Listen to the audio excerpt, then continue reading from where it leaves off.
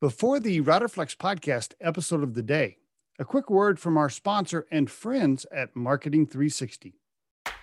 Try the #1 marketing platform for small business. Everything you need from design to marketing to CRM. Learn more at marketing360.com. Marketing 360. Fuel your brand.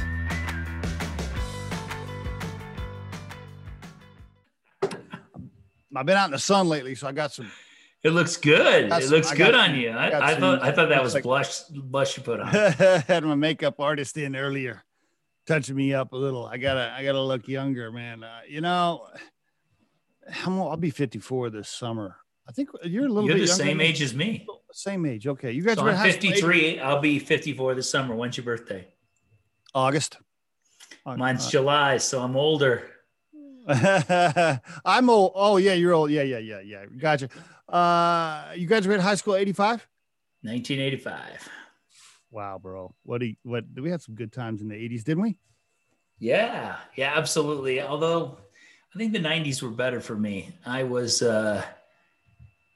pretty immature. I didn't really have much figured out. And of course, by the time you hit your 20s, by the time you hit your 20s, you think you got the world figured out, right? Like you could write the book. Mm-hmm, and then you get to your 40s and then you're like, maybe I don't have this figured out. and then by the 50s, you don't even care, right? You're not trying to figure it out anymore. We're rolling then. Ed Baldwin on the Riderflex podcast. Ed, thank you so much for being on. I really appreciate it. Thank you so much for having me. I really appreciate that as well. So let's do the background story. Are you an Iowa kid? What? Give us some family, siblings, mom, dad, growing up. Give us a little bit. Sure. One of the proudest Iowa folk you'll ever meet. A mentor once said that one of the most appealing traits anybody can have is to be proud of where they're from, and I definitely qualify on that basis. Awesome. So small town in Iowa, which I know is duplication because they're all small towns in Iowa. But grew up in northeastern Iowa, a town called Oelwein, Iowa. One of three sons from my mom and dad, big family. Both grandma and grandpa on both sides of the family were within a few blocks of me. And I had cousins across the street and down the street. So 62 first cousins, 60 of them were boys. Wow. Holy cow. Are they all still in town? Everybody still living?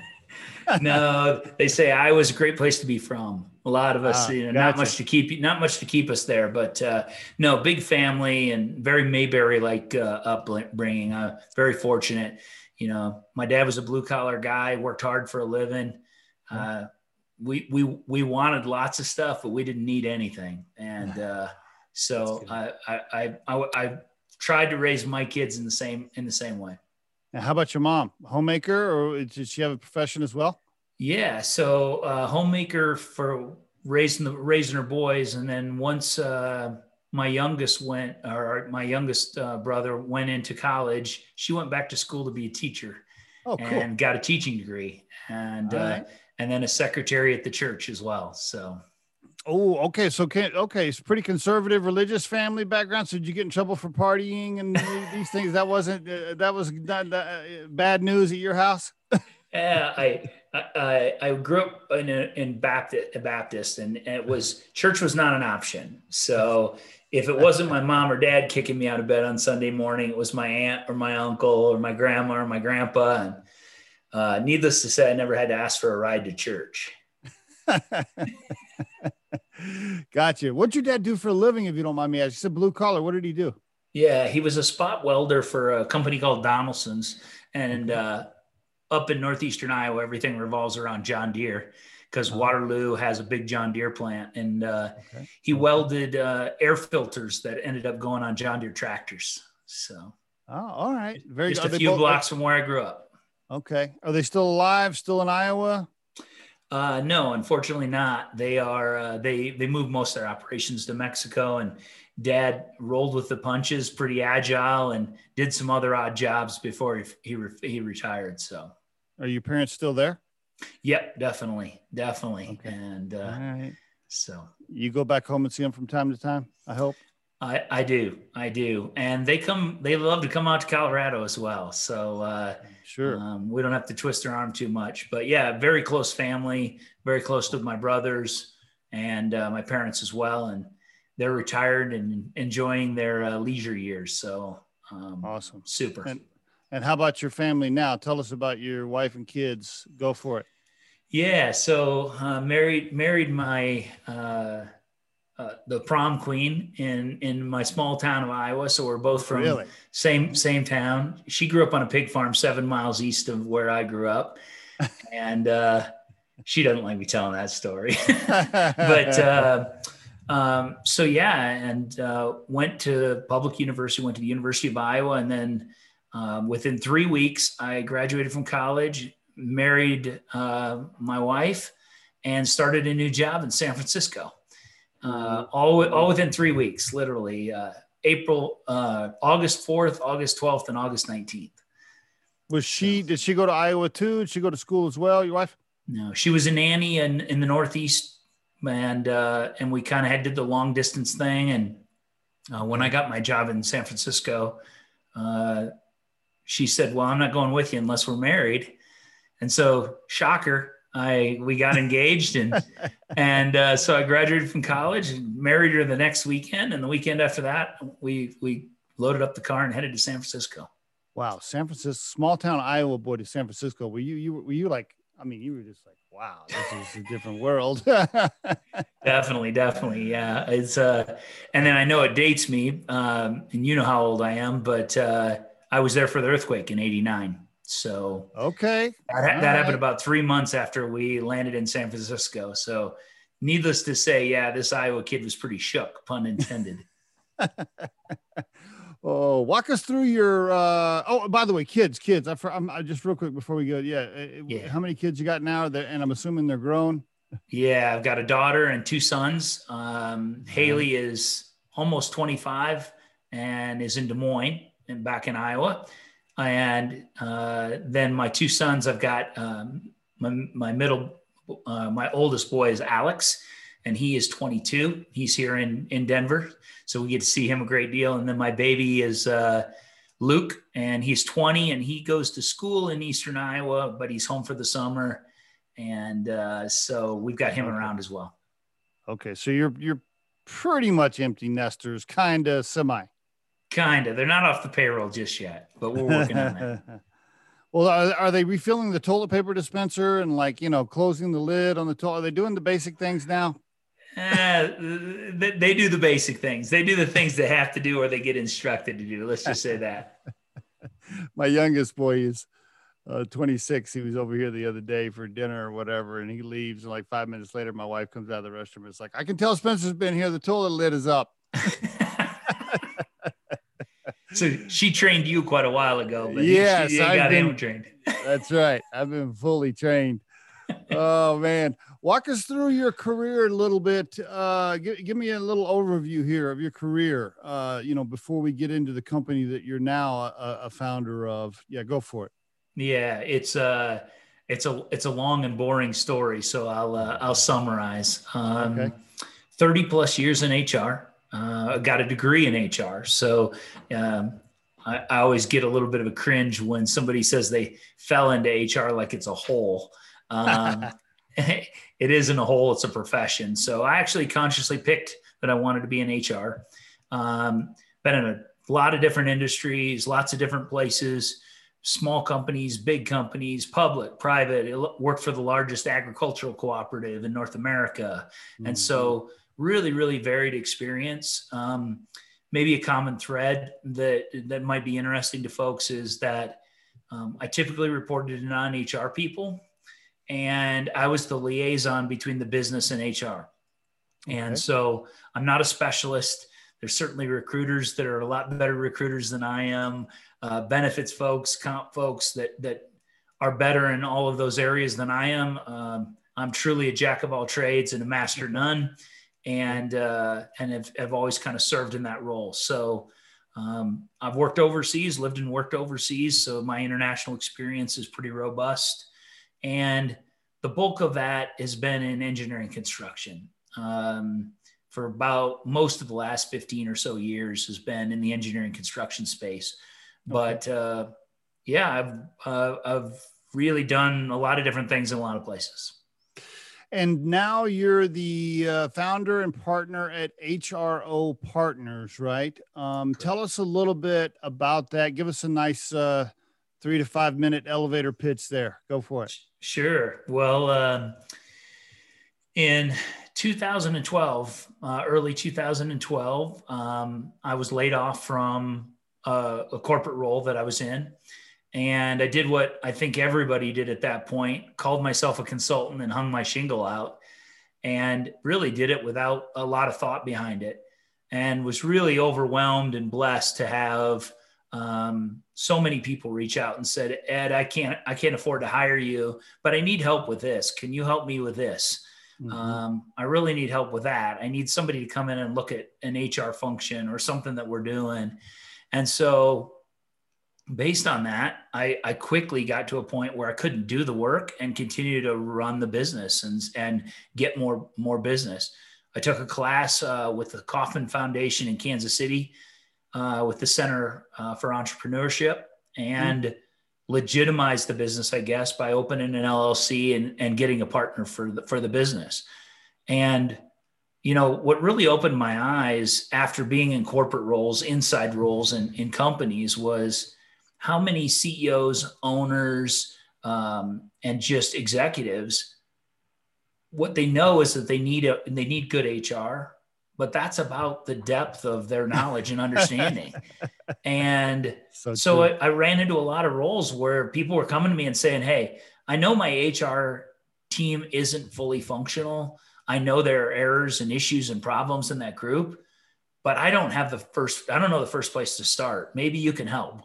Mm-hmm. And so that was really what started the business, is realizing there were a lot of people out there, mostly small businesses, a lot of startups, et cetera, where people were saying, hey, I know I've got problems in HR, just don't know what those problems are. And I need somebody to come in and investigate that and then develop a priority list. Isn't it interesting? I think a lot of CEOs from my experience think of HR in one of two ways. They either think, I need an HR person because I need to hire talent. And I need somebody to help hire people. Or they think of HR as a way to protect the company from getting sued and make sure all the stuff's in place. So one of those two things, like, hey, make sure we're fully staffed, and hey, make sure we don't get sued. Yeah, I mean, I think that's a great way to put it, because you're right. A lot of times the catalyst to needing an HR consultant or somebody in HR is we're getting sued, and it's really starting to get ugly. And so I need some guidance and some expertise. Maybe that's not a lawyer yet because it's not going to court, but we're going to keep it from going to court. Or just like you said, there's an empty seat at a really important table, and they don't have the slightest idea how to go get the right person. And so they want HR to come in and help them find and identify that right person. So you're absolutely right. I think those are two of the biggest drivers. I guess the other one too is, to a certain degree, somebody for the CEO to just talk to about personnel, right? The super confidential private conversations. The CEO, based on my experience, I've ran a couple of $40 million companies myself. So I can tell you it's a very lonely position to be in at times. You can't really talk to your team about everything. But the HR person is usually the one that you can go to with 99.9% of things, unless, of course, the business is failing and you're about to lay off the HR person too. Definitely just being that advocate and that confidant. And, my guidance and experience as an HR guy is that don't throw the book of HR at somebody when they want to just open up and vent and share. I have a tendency to want to immediately jump to helping them solve the problem. Mm-hmm. And sometimes they don't want the problem to be solved. They just want somebody to talk to about it. Right. And so, don't be too quick to jump when that door gets cracked open. Just do a lot of listening. I think that's the most important thing. You've probably had to train yourself to do that over the years, right? Just to listen and not try to fix it right away. Correct. Yeah. My wife was probably who I learned that lesson from first, right? She started talking to me about something. I'm like, oh, okay, I got the solution. And she's like, I didn't ask for the solution. I just wanted to talk to you about it. I've actually gotten to the point I've been married for 20 years now to Kim. Sometimes I'll say at the beginning, I'll just say, is this like, is this something I'm going to fix, or do you want me to just listen? Can you just tell me ahead of time? You're a wise man. It goes better. So, besides helping the CEO, besides being the sounding board there, you talk about the talent. You'd mentioned a little bit about talent. Are you amazed at how many organizations really don't have a talent acquisition strategy or a recruiting process, or they just don't have things put in place and they're just kind of winging it, and they're kind of like waiting till they're overwhelmed and short-staffed, and then they're rushing into hires? I mean, talk a little bit about some of the things you've seen and maybe apply a couple of pieces of advice around that. Yeah. Well, first and foremost, you're absolutely right. And sometimes you're surprised by the lack of process, and sometimes you're surprised by the way the process looks. Like, they tell you this is the way we do it, and you say, yikes. I don't know if that's the way I'd go about it. So yeah, without question. And, like most things or a lot of things in HR, it's driven by necessity. And one of the biggest ways to be an advocate for the CEO is to let them know that sometimes the friends or the people that they know aren't the best for particular roles. And just as well as I do, Steve, that when it comes to startups and small businesses, it tends to be who I know. Right. And sometimes it's opening their eyes if they're going to hire, John or Sue to be their CFO, is to be able to say, well, here's some CFOs to stack them up against. And then they begin to realize that that person that they want to select doesn't have all the skills and the qualities that they need. And so, but again, you have to be gentle about that, especially if it's a brother or sister or something like that. Cause I've certainly dealt with those situations as well in small businesses. And so it's really hard to look a CEO in the eye and say, yeah, you shouldn't hire your sister for that job. That's a mistake. So you gotta be careful. There's a lot of landmines along the way, but if you develop a strong process, for the recruitment of any key role, and perhaps it applies to more roles, and you can consider it your recruitment process for all open roles. Now you're really setting up and staging them for success before you get into a situation of trying to say to a particular applicant for a particular role, well, I don't know if I'd go about it that. So setting up the process on the front end, and the process from my perspective, and I'm preaching to the choir, I feel like, because you and your team over at RiderFlex are as good at all this stuff as anybody, but complementing the interview process with other ways of looking and viewing at applicants and candidates is super important, I think, to improving success. It's not just about being a good interviewer, because candidates can get really good at interviewing, and it doesn't make them great for the job. Right. That's so true. What are some of the biggest mistakes companies make in the selection process besides hiring friends and family? Let's narrow that down. What are some of the biggest mistakes hiring managers make? Is it rushing? Is it not partnering with HR? I mean, what are some of the things you see commonly, common missteps? Sure. I think there's trait bias. And what I mean by that is one particular trait that they're looking for in the candidate becomes the only trait that they look for in the candidates, and they don't take a well-rounded view. And so, as an example, if attention to detail is really important for an accounting position, that's absolutely true, and that is really important. but it's not the only thing that's important. And sometimes you look past other things that might create red flags because you're so honed in on this person has to have a strong attention to detail. So I think that's one thing. There's always similarity bias. It's hard to pick somebody who's not like you. And so, you know, you tend to hire people that are out of the same mold. And based on that, you end up creating blind spots in your organization. So I see that as something that is the case. And sometimes it is also all the biases that come out, conscious and unconscious, from knowing somebody's background, knowing where they came from, their look, what they look like. And so you have to kind of guard against all that too. And that's a really challenging thing to do, by the way, is to, you know, if it's conscious bias, you can easily or more easily extract it. If it's unconscious bias, that's really challenging. Those are all good ones. The trait bias, I have not heard that before, or if I haven't talked to anybody about it in a long time. That's a great point. Really great point. How about on the flip side? Let's talk about interviewing candidates for a minute. By the way, I know we could do an hour podcast on every single one of these topics, right? But two or three pieces of advice for people in the market, interviewing for jobs, you know, tips around interviewing or preparing for the interview. Anything you want to share in particular?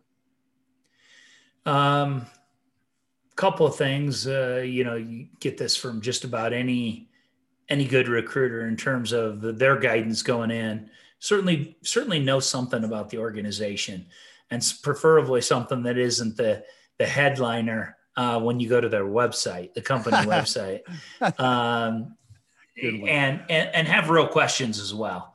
You know, don't ask the standard questions, and certainly don't waste the interviewer's time with a question that you should have been able to research and find out to begin with. So I think that's really important. I'm surprised, particularly with the generation that's so comfortable with technology, how many bad video interviews I've had. Right? Yeah, they're just really bad. They can't connect. They don't connect. And they wait until 5 minutes before the interview before they try to figure it out. You know, you're setting yourself up for failure when you got to be in a tech savvy role and you end up starting the interview 7 or 10 minutes late because you haven't figured out how to click on the link and get set up. So that comes as a real surprise to me, and what is a pretty tech savvy, you know, population. Right. So, yeah, I think that's out there. You know, all the things of don't chase jobs. It's really easy, again, in a tech world, to sit at a computer, apply for 40 jobs over a 4-hour period, go into 3 or 4 different sites, and then turn off your computer and say, "Man, that was productive." Yeah, don't kid yourself. I think what you probably know the numbers better than I do, Steve, but what it's like a 1 in 100 response rate from something other than a computer when you have an online application, really hard to differentiate yourself in that way. So get out, interact with people, establish a connection within the company, find the organizations you want to work for, and start developing those connections and those interactions, whether they have a job open or not. Because if you just go chase that job and you just submit your online resume, you're going to get a call 1 out of 100 at best. At best. I'm always amazed at how people just don't do their homework. They just don't even try, really. We'll get emails here at Riderflex, and we're a recruiting firm, right? For a living. That's what we do for a living. Yeah. Place candidates, right? Someone will email the general email box, our info@riderflex.com. And it'll be something like, "Hey, my name's Johnny and I'm looking for a job in Denver. Do you have anything?" I'm like, what? How do How do you even respond, right? I don't even know how to respond to this. Like, what are you doing? You're just wasting time. Like, come on, check the careers page, find somebody that works in the company. By the way, it's not hard to find my email address or any of the recruiters that work for RiderFlex. I mean, follow up properly with the right messaging and the right resume attached and send it to the right person. Just do a little bit of homework. Mm-hmm. Absolutely. Yeah. I couldn't agree more. And, you know, it may seem like a waste of time to reach out and connect with Steve Urban because you want to work for RiderFlex, whether they have a job open or not, but make it personal, you know, Yes. Share something about Steve that that tells him that you care and that you're invested, in working to join RiderFlex. Mm-hmm. And if you do that, your response rate will go through the roof relative to the blind, casual, uneducated. Hey, Steve, I need a job. What do you got? I'm also, I just interviewed this young lady the other day, Villanova graduate, graduated top of her class, obviously super smart kid. I'm sure her IQ score is higher than mine, but her EQ score was just terrible. I talked to her and I thought to myself, how are they coming out of college and they don't even know how to interview? I mean, they don't even know how to prep for the interview. I'm blown away by that, Ed. I don't know about you.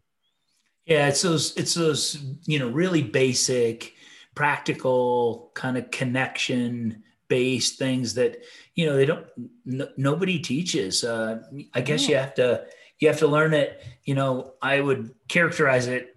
One of the most important traits we taught our kids is that when they meet anyone, whether it's an older person, it's a stranger, it's a younger person, is to look the person straight in the eye and say, "Hi, I'm Ed. It's very nice to meet you, Steve," and shake their hand. Reach out and shake their hand. And basic. And I said, you know what? That practice alone, when you get into a pinch, will give you the benefit of the doubt. And if you're looking at your shoes or looking away, you're disinterested, you don't extend your hand, you don't make eye contact or otherwise, you don't get that benefit of the doubt. So you're right. I think there's basic kind of job search skills that aren't being taught in college. They aren't being taught in high school. They aren't being taught anywhere, Steve. And so, yeah, RiderFlex has an uphill battle to get candidates ready for seasoned HR folks. I had, as you know, we have our RiderFlex podcast where we give a lot of daily tips on, career stuff and job interviewing. And I had somebody tell me, one time said, man, a lot of your tips are just, pretty basic stuff. And I said, yeah, I know. That's because I interview people all day long and 80% of them don't do it. That's exactly right. It's amazing how those basic things can truly differentiate you. Yes. They really can differentiate you. And I totally agree. Like you said, we could talk all day long about that. How do you, when you're interviewing somebody, how do you measure work ethic or grit or persistence? Like, how do you look for that? How do you do that as an HR professional when you're talking to a candidate? Sure. Well, the first thing that I try to do when I interview anyone is put them at ease. And I think that is probably the singular most important tip I can give to folks that are interviewing others, is to put the person at ease. I've come out of interviews where, candidates interviewed with 4 or 5 people, and the manager will say, "Hey, I thought it was great." And the 2 or 3 people that talked to said, "I thought they were great. I thought they were great. I thought they were great." And I said, "Well, did they tell you that they really didn't want to go to work? And the only reason they were going to work or trying to find a job was because they got kicked out of their mom and dad's house?" And they'll say, how did you learn that? Like, who told you that? Right. But it's amazing if you can put the candidate at ease, then you can really get to who the person is. In terms of, grit and motivation and learning quickly and those kinds of traits that I think most people would consider to be, admirable or wanted for any sort of a role. The best predictor of future traits like that is past traits. So if you talk them through their background and why did you leave this role and what was your motivation? What were you looking for? What was the best job you ever had? Why was it the best job you ever had? What was the worst job you ever had? Why? And so I think you can start to get at personal motivation, drive, some of these intangible traits that are really hard to measure. If you can put a person at ease, ask them about their background and they'll open up and they'll share with you. You touched a nerve right there. It's interesting. So at Riderflex, we have a process where the recruiter will do phone interviews. The recruiter assigned to a search will do a phone interview. And then often, depending on if it's a higher level position, the candidates will get pushed to a video interview round, which I quite often do myself. And so many times I will video interview the candidate and I will put them at ease. They'll get to talking about something they probably shouldn't talk about if they really want the job. And then the recruiter will call me and go, holy shit. Like, how did you get them to talk about that? Like, I can't believe that they didn't tell me any of that. To your point, Ed, and I think that's a great tip here for the listeners. Seriously, if you're a hiring manager, if you interview people, it's great to have this, checklist in front of you that HR designed for you.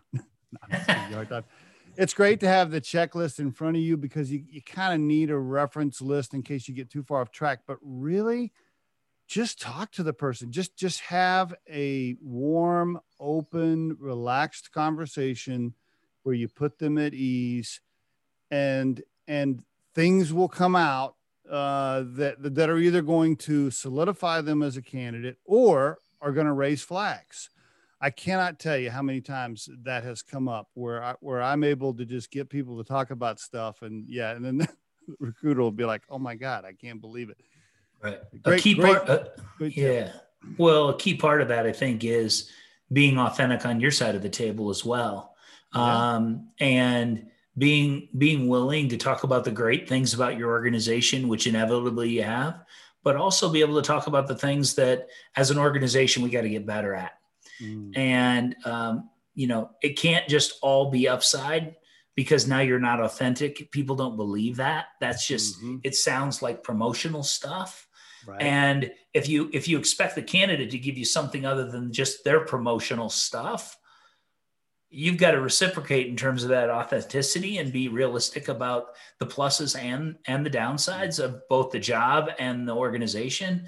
And I think that puts yourself in the best position to receive it in return. Great point, Ed. Great point. Thank you for sharing that. Yep. I totally agree. Totally agree. Let me ask you a little bit about HR in general these days compared to when we were young managers in the early 90s. So let's see. I started interviewing people in 87 or so, 86, 87, something like that. When I worked at the little convenience store in my hometown. And then I was a manager of $1 million location by the time I was 21. So I've been hiring people for a long time. I think back, and then I was in the music retail industry. And for the folks that are listening to the podcast, I'm talking about, when you had to drive to the store and buy music on a cassette or LP or CD. I managed the music retail for a long, long time and was a district manager. Anyway, my point is I was in retail and been hiring for a long time. And my wife now works for a major retailer and has been there for a long time. And so I compare the past when I was in retail management compared to my wife today being in management and retail, and some of the shit she tells me that employees get away with. I'm like, what? And now I'll just give you one example, and then I'll let you tell me about the differences between the old days and now. She tells me that she'll be like, yeah, they can do what's called these no call, no shows. No call, no show. I never knew what that term meant, by the way, until she explained it to me. This is where somebody doesn't show up for the shift, doesn't call, and then just comes back to work like 2 days later, like they still work there, like nothing's wrong. Anyway, they can do these no call, no shows, like 3 of them or whatever, before they even get written up. And my wife's telling me this, and I'm listening. I'm going, what are you talking about? When I was a manager in the early 90s, if you didn't show up for your shift and you didn't call me, you didn't work there anymore. Right. Exactly. So, yep. How's it? Do you feel that shift yourself as a manager, back then compared to now? And how did we get there? Oh, wow. Well, I don't think that's a podcast. I think that's a book, Steve. But I wholeheartedly agree with you. I cut my teeth in the hotel business, and the hotel business was similar to retail in the sense you had a lot of young people, mostly single, and they were in their first jobs, right? Their first 1, 2, or 3 jobs, getting experience, and you're right. We had very strict policies around attendance and dress and what you could wear and not wear. And if you cussed out a customer, you were gone. You didn't get 3 strikes. It wasn't 3 strikes and you're out. It was 1 strike and you're out. And the no call, no show, we called that job abandonment. That's what we called it. Right. That's what we called it. And so, and it's at the risk of sounding just terribly old, right? It's kids today, right? It's kids today. And, I can remember, my parents' generation talking about kids today when I was the kid, right? And I just think it's different. Certainly the labor market's different as well, Steve. I mean, the scarcity of talent that are willing to do that work at an entry-level wage rate. If you go back to candidate differentiation, if you showed up all the time, every time you were scheduled, and or you called your manager every single time you weren't going to be there, that can be differentiating. Today, that feels like high performing. And back when you and I, were growing up and we were cutting our teeth with our first jobs, it was called keeping a job because but today, and I grew up in small towns, so it's a little, I don't know if you did as well, but there wasn't the next job and the next job and the next job. True. Right. I mean, within a 1 mile radius of where I live today, if I no call, no showed at one place and I had to go to the next place, there's probably a dozen of those places within a 1 mile radius of where I live. And that wasn't the case, back in the day with me for certain. And so to some extent, the labor landscape has enabled or allowed some of that kind of behavior that would never have been allotted for before. You can get away with today. Now, see, that's a great explanation that I hadn't thought of. All this time, I've just been blaming HR departments for writing these loose policies, these crazy policies. I mean, it's like, what the hell is HR doing to this situation here? But, that's a great point, Ed. Thanks for setting me a little more straight there. You're probably right. Yeah. Some of these big retailers, they're just thinking, can you guys just please keep people on staff? Like, unless the employee shoots somebody, don't fire them because we need everybody we can get mentality. I guess you're probably right. That's a good point. I hadn't thought of it. So it's probably not just because we're trying to create this, I don't know, this babysitter world where we're letting people get away with murder. It's probably more about just keeping bodies on the floor. Good point. Yeah. Well, and I would add just one more thing because, I don't think the legal landscape has changed. And if anything, the legal landscape may have made it worse. Mm. Steve doesn't come into work today and I terminate him and I fire him, and Steve says, well, the only reason he didn't come to work was because he was being harassed or because he had skin of a different color or, his sexual orientation, whatever. I mean, he can claim anything. Right. And even if it's a totally, baseless argument, what are the legal costs associated with defending that? Right. So that's the other thing. Yep. You're right. And so, again, I don't think it validates the reasons why it should be that way, but I don't think the legal landscape has helped matters. Agreed. Yeah. I don't want people's heads to pop off their shoulders or anything, but when I was a manager at 22 years old, I could fire people at will at the convenience store I was at, and I didn't have to call anybody. That's right. That's exactly right. Yeah. And, because I've been doing global HR, the thought or idea of at-will employment outside of the United States is unheard of. Everything is contracts of employment. And the first win that people outside the US get of at-will, and they think, oh, so that means you can fire anybody at any time for any reason. That's what the law says. And you say, well, but that law is kind of like Swiss cheese too. Right. In practice, it doesn't really play out that way. I rode with this guy on the airplane one time. I think he worked in France. I can't remember what country he was from. But he was just telling me, he's like, bro, once they come to work for us, I literally can't fire them unless they're like a terrorist or something. They're literally there for life. Like, plus they have like 12 weeks of vacation and 2-hour lunch break and this and that. He's like, it's crazy over here what they can get away with. And I don't know, it feels like we're edging more that way, but I hear some of these things where the employees are getting away with murder. And by the way, I'm not saying I'm not an employee advocate, because I do want great places, healthy places for people to work. I think all of that is critical.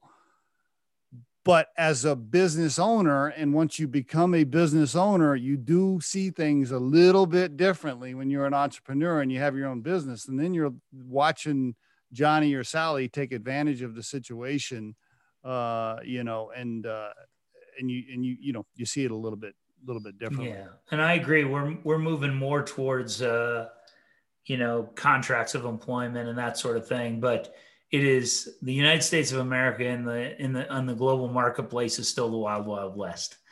That's crazy to think about. That's right. Because if you have a U.S. perspective, you're certainly seeing it trending more towards a legal and mandated environment instead of the other way. But we're still the wild, wild west relative to the rest of the world. So I worked for this greenhouse outfit one time where there were lots of entry-level folks out in this giant greenhouse working bedding plants. And the owner, he was an old school guy. He was probably 75 years old. And this is in the 2000s now. So I'm speeding up my time when there were a little more strict guidance around certain HR things you're supposed to follow.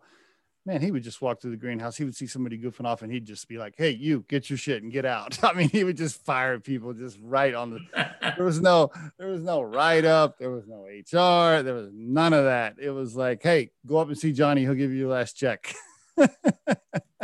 Yeah. I always used to think to myself, man, those were the days where you could just get rid of bad employees. Yeah. Go ahead. Well, I was just going to say that when you start saying the good old days, it's again another sign of your age. I know. I put out a podcast tip on this topic one time, and I'm guessing it was a millennial. Not to pick on the millennials. I don't want hate mail from all the millennials. Well, the millennials is like, you're the reason, you're one of those old school reasons in the scars of mean bosses from the past. And I was like, no, I just want employees to show up and do the work they're getting paid for. That sounds awful harsh to me, Steve. Oh man, just show up on time, show up when you're supposed to. And by the way, for the listeners, the last thing on this topic, back when, like you said, when me and you were managers, you considered it job abandonment, right? If you were scheduled and you didn't show and you didn't call, job abandonment, you're fired. Just as a reminder, folks, we didn't have cell phones back then, and you were still expected to call.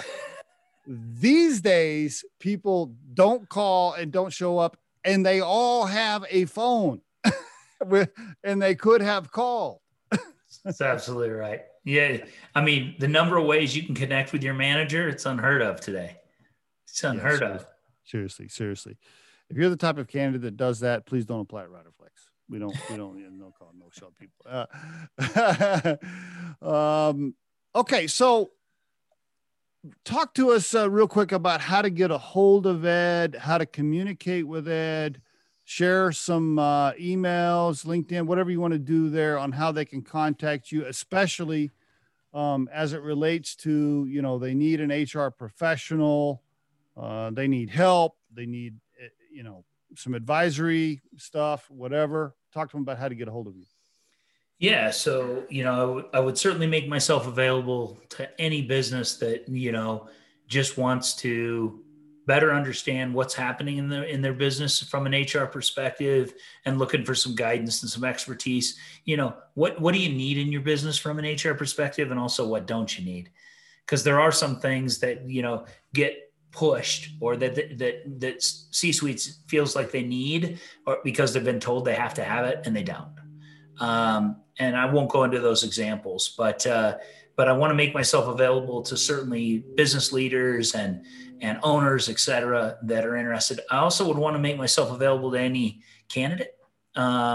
If they, want to talk to an HR person about what is sought after in the marketplace and in any marketplace, they're trying to get someplace, they're trying to get into an organization or into an industry, and they want to ask somebody questions about the path, make myself available to that. And also just to guide and mentor HR folks. Something I've really prided myself on is, one of my most sought after accomplishments was just being able to help other HR people grow and develop and learn.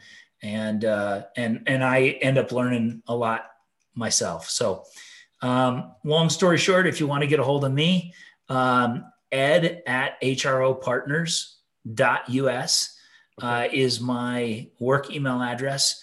You can also find me on LinkedIn. I'm E. Baldwin KC. And so, but you can find me on LinkedIn. I'm also on Twitter and some of those other platforms, but I would suggest either LinkedIn or email is the primary ways to get in touch with me. Okay. What Ed really likes is for you to send a LinkedIn connection and then try to selling something right after the connection. He loves those automated connections where then the sales pitch comes in right after. Send him a bunch of those. Yeah. Two final questions. If you could call the young man coming out of Iowa at the age of 21 and tell him anything now, based on what you've learned over the years, to anything specific you would share with him, if you could call him, go back in time? Good question. Don't take no for an answer. Don't be bashful. I don't think anybody has ever accused me of being bashful, but I looked away from opportunities because it was hard.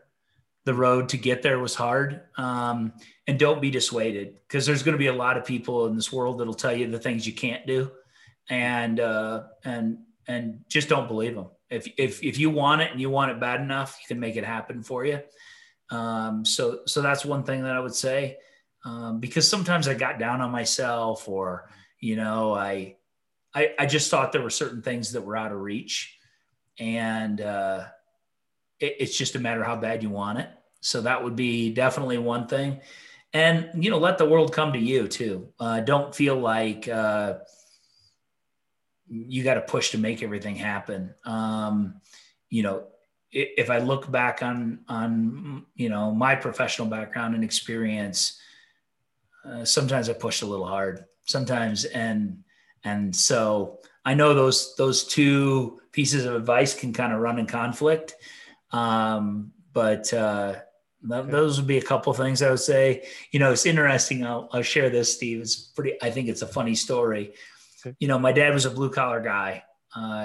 He was always wise words, very, very wise words. But I was entering into kind of a corporate world that he wasn't familiar with. And my first job was at Hyatt Regency San Francisco. And I was flying out there to interview. It was the first time that I'd ever been on a plane. Wow. And the advice that my father gave me is don't steal the towels. Pretty good. It's pretty good. I like that. He couldn't give me a lot of other advice. Don't steal the towels. You're going to interview at this hotel. Don't steal the towels. That's a good one. Oh, good one. Last question. If you could put your core purpose in life right now at this stage into a sentence. Professionally? Yeah, professionally. Let's try to do it. Yeah, professionally. Leave your beautiful wife and children. Kind of set that aside for a second. Professionally, what's your core purpose? At this point, I'm done chasing titles. I'm done chasing big jobs. I want to make a difference. I want to make a difference with the organization. I want to contribute to where it's going and add value. And so I think to me, it's make a difference, whether that's with people, whether that's with the organization. I'm done with the busy work. I'm done doing stuff that at the end of the day isn't material and doesn't move the needle for an organization or for a person. So I want to invest my time, effort, and energy on meaningful relationships and adding value. Isn't it interesting how everybody in their 50s usually answers that way? Once we get into our 50s, it's like, okay, I had a couple of big titles. I made some money, a little bit of money. I've had the big salaries, this, that, whatever. Okay, I'm in my mid 50s. Now it better mean something because I'm looking at my clock here on planet Earth professionally, and that window is not, it's closing. So I want to create real value and make a difference in people's lives. Isn't it interesting how we shift to that in our 50s? I've noticed that a lot when I talk to people. Well, you can speak for yourself, Steve, but when I think about the professional experiences I had that were most satisfying and the ones that were the most shallow, sometimes the most shallow ones and the least professionally satisfying were the ones where I had the big title and I was making a lot of money, but I didn't feel like I was making a difference. And, yeah, maybe I didn't make as much in some of those other roles. I didn't have a big title. I wasn't making a lot of money, but that company exploded, or I met and developed connections and relationships with people that I still cherish to this day. And that I feel like I learned a tremendous amount about. And then you say, well, how important is the paycheck? And then of course we're both blessed enough that, it isn't as much about the paycheck because we've done well and we've been fortunate. So, that drives it as well. I totally get when you're starting out and you got to pay your bills that the amount of that paycheck means something. But when you get later in life and you got a little more money in your pocket and you're looking back on a longer career, you're going to remember the ones where you did some great things with some people and made a difference for the organization and for those folks. And how awesome and fun is that, right? Great stuff, Ed. Great stuff, my friend. Thank you so much for being on the RiderFlex podcast and sharing your story. I really appreciate it. Yeah, well, I can't thank you enough for having me on, Steve. I think the world of what you and Scott are doing. And if I know I made myself available as a resource to candidates and firms and organizations, but RiderFlex got a lot of great things going on, and I would encourage them to reach out to you as well, especially if they're going to try to sell something. You should really email Steve, not me. I need more of those. Thank you, my friend. We'll catch up for beers pretty soon. All right. That sounds great. Thank you again, Steve. I really appreciate it.